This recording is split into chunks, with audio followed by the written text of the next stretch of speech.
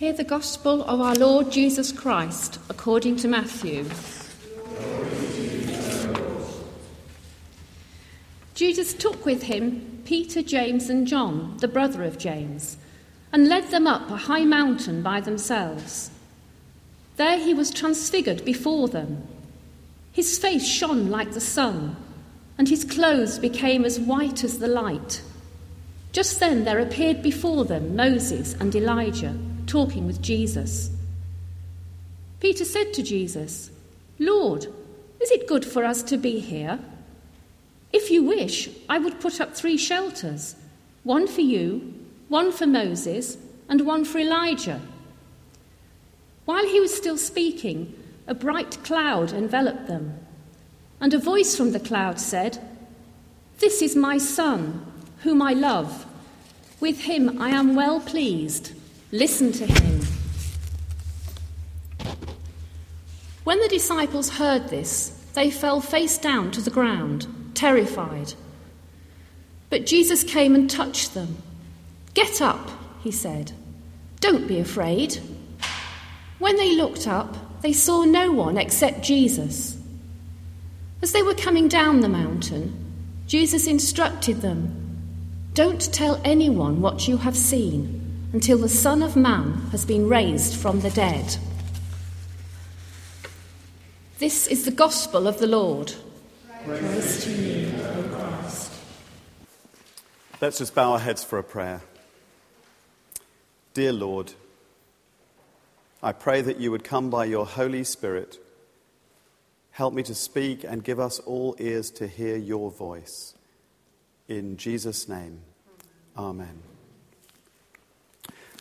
We can't control God. We can't keep God in a box. We can't bottle him up.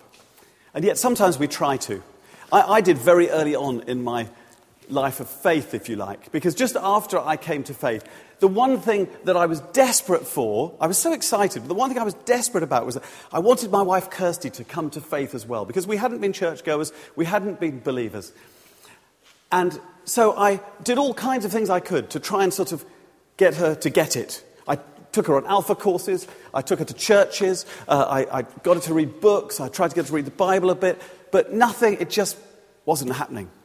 And so I thought to myself, I know what I'll do. I'll take her to the place where I first had a powerful experience of God's presence in a little church in the north of South Africa. Because if I do that, God will do it again. He'll do it to her. And so I bought an air ticket for me and Kirsty and the children and booked some safaris and all the rest of it. And we went off to South Africa. We had a wonderful holiday on safari. And we went to this little church in the bush. And you've guessed it. Nothing happened. God doesn't dance to our tune. We can't bottle him up and kind of make him do the same things. And there's a funny thing, there's a thing like that going on in this gospel story. Because there's the picture of it. Jesus has taken the 3 closest disciples up the mountain, Peter, James and John. And this extraordinary thing happens, that Jesus is bathed in bright light, and then these prophets, Moses and Elijah, appear. And Peter's response is this. He says, "Lord, it's good for us to be here." In other words, he says, "This is great. If you wish, I'll put up 3 shelters, one for you, one for Moses, and one for Elijah." Well, what on earth was that about? It's a really bizarre thing to say. But Peter is trying to hold the moment. What are shelters about? Shelters are about permanence. You put up a shelter if you plan to stay somewhere. He wants this experience to go on and on. So he just blurts out, "Jesus, I'll put up 3 shelters for you." Because he wants to capture the moment. He wants to bottle it. But God isn't like that. God is always moving on. He's always leading us places. He doesn't stand still. And sometimes in our own lives of faith, we have these amazing moments with God. They could be very quiet moments in silent prayer when we feel the sweetness of God's Spirit. Or they can be quite dramatic moments where we have a sense of sort of perhaps heat pouring through us or wind around us or whatever it is. We can have these moments with God. But we try to capture them because it happened during a certain song. So we try and play that song over and over to recreate it. Or it happened while someone was praying for me. And so I always go back to that person to try and make it happen again. We try and bottle God up. But he's not like that. So if God is so hard to pin down, what does this passage in the Gospel say to us about these moments of meeting with God? Well, I think that there are some 2 or 3 points in the Transfiguration, as this is called, that will help us to understand it. And the first thing is that the more I read this account of the Transfiguration, the more I realize that it was a real physical event that actually happened on that mountain. And I'll explain what I mean by that, really. But Jesus takes his disciples up the mountain, and as I've said, Moses and Elijah appear beside Jesus in this incredible sort of experience. And Peter says, Lord, if it's good for us to be here, I'll build 3 shelters for you. The interesting thing is, Jesus doesn't respond to that suggestion by Peter. But if we read the other accounts, the 2 other accounts in Mark and Luke, something else happens after Peter says that. Peter says, let us put up 3 shelters. This is from the Gospel of Mark. 1 for you, 1 for Moses, and 1 for Elijah, just like in Matthew. But now the writer, there's a kind of a bracket, and the writer of the Gospel says he didn't know what to say because they were so frightened. In other words, the writer's almost apologizing for Peter's rather ridiculous idea. And then if you turn to the Gospel of Luke, you see something similar. Peter says, Master, it's good for us to be here. Let's put up 3 shelters. 1 for you, 1 for Moses, 1 for Elijah. And then there's a bracket that's where the Gospel writer says he did not know what he was saying. In other words, he was out of his mind. It was just a sudden idea that came to him. He blurted it out. It wasn't kind of deep and meaningful. So the only conclusion I can come to is that for years after this event, the other disciples used to pull Peter's leg about this ridiculous comment he made on the mountain about building shelters. It's so real, it's amazing. It just comes to life. So that's the first thing, it's real. The second thing is that it tells us exactly who Jesus is. His disciples have been with him for 2 years by this point, following his every move, seeing him do amazing miracles, calming a storm, healing people who are sick, all kinds of things. But the big question is, Jesus is clearly a powerful miracle maker. He teaches amazing things to people. But who is he? Who's sent him? Where's he from? Where does he get his power from? And it's only 6 days before this event, and it's earlier in the same chapter in Matthew, that for the first time, one of the disciples, in answer to Jesus' question, who do people say I am, says, you are the Messiah, the Holy One of Israel, the Christ, the one who, if you like, had been predicted. But even so, that was still just an opinion. But what the Transfiguration did was to give physical living proof that Jesus was the Messiah prophesied in the Old Testament, the Saviour of Israel, the Saviour of the world. Why? Because of Moses and Elijah. That's what they're doing there. Moses and Elijah appear with Jesus because they are the 2 greatest Old Testament prophets. Moses and Elijah were the only 2 people other than Jesus who met with God on a mountain. And so because of that appearance, we know that Jesus is the one predicted in the Old Testament, the one who will come to be the Saviour of the world. They had living proof. And the disciples will need that living proof.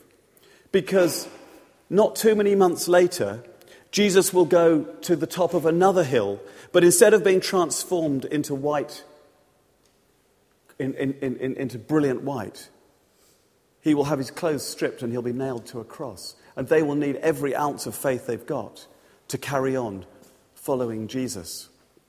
And so it's about Jesus' identity. It's about who he is. But also, there's a purpose to it. Because what happens is that while they're on the mountain, a voice from God comes out of the cloud and it says, "This is my son whom I love. With him I'm well pleased." Now that is what was spoken at Jesus' baptism. God speaks those words at Jesus' baptism. But here he adds 3 more. And those are, listen to him. Listen to him. And those 3 words appear in all 3 gospel accounts. Listen to him. Listen to him. So God is saying, this is who Jesus is. The Messiah, the Saviour of the world. Listen to him. And if God says listen to him, what has Jesus got to say to us in 21st century United Kingdom? Well, many, many things, and we can read about them in the Gospels, but there's a couple of things I want to pull out. Yesterday, some of us went to a conference at St. Lawrence's in Reading, and it was on church growth and a particular aspect that we're involved in at St. Matthew's called Mission Action Planning. Many of you now are familiar with that phrase. But we were talking about the culture in this country, the spiritual culture. And there's a spiritual, and the people speaking said there's a spiritual hunger in the country, even though a relatively small amount of people go to church. There's actually a wide spiritual hunger. And they quoted G.K. Chesterton, the author G.K. Chesterton, who said this: when people stop believing in God, they don't believe in nothing, they start believing in anything. When they don't believe in God, they start believing in anything. And do you know, there was a almost ridiculous example given, but apparently, relatively recently, Wookey Hole, down in Somerset, the tourist sort of place where there's the Cheddar Gorge and Wookey Hole. Recently, Wookey Hole advertised for a witch to join the team who would cast spells on the cheeses, the cheddar cheeses that they sell, because they thought that would be a good tourist sort of gimmick, that you bought cheese that had a spell cast over it. And here's a photograph of some of the applicants who turned up for the interview. Dozens and dozens and dozens of people responded to the job of being a witch. It's amazing, isn't it? When people stop believing in God, they start believing in anything. But there's a spiritual hunger. And Jesus said, I'm the bread of life. He said, I'm the one who can come and fill that hunger. Bernard Levin, one of the most famous newspaper columnists of the 20th century, said, countries like ours are full of people who have all the material comforts they desire, together with such things as happy families, and yet lead lives of quiet and sometimes noisy desperation, understanding nothing but the fact that there is a hole inside them, and however much food and drink they pour into it, however many cars and mobile phones and gadgets and TVs they stuff it with, however many well-balanced children and loyal friends they parade around the edge of it, it aches. Robbie Williams wrote a song with the lyrics, I've got a hole in my soul. And Jesus said, I'm the bread of life. I'm the one who can come and satisfy that hunger. How is that? Well, he also said, I'm the way and the truth and the life. And so he said, I'm the way. I'm the one who can bring direction to your life. So many people don't really have a purpose in their lives. Just understand life as trying to be comfortable or enjoy it or be happy, but no direction. And Jesus says, I am the way. And he also says, I'm the truth. He brings clarity to a confused world looking for meaning. C.S. Lewis, the famous writer of the Narnia books and so on, C.S. Lewis said this. He said, Christianity is a statement, if you like, which, if false, is of no importance whatsoever, but if true, is of infinite importance. The one thing it cannot be is moderately important. And Jesus brings truth to a confused world. He said, I'm the way, the truth, and the life. Jesus is the life. Most of all, Jesus came to set us free. Free from all of the wrong things in our lives, from the bad stuff in our lives. Alexander Solzhenitsyn said that what he said was this: the line separating good and evil passes not through countries or between political parties or between races, but right through the middle of every human heart. That's where the dividing line between good and evil lies. And Jesus came to set us free from all of the dark stuff, the bad stuff. And the good news is, Jesus and the gospel is good news, because God loves us so much that he sent Jesus to die for us on the cross, to carry all our sins, all of the bad stuff in our lives, to take them away so that we could be forgiven and set free to be the people that he meant us to be. And God on the mountain says, that's who he is. Listen to him. So how do we take that and kind of put it into practice? Well, Jesus said the two greatest commandments were to love God and to love one another, to love others. And that means everyone, that means others. And so I think this Lent would be a really good time for us to take on these 40 acts of loving kindness. To decide every single day, every single one of us, to do a very specific act of loving kindness for someone else.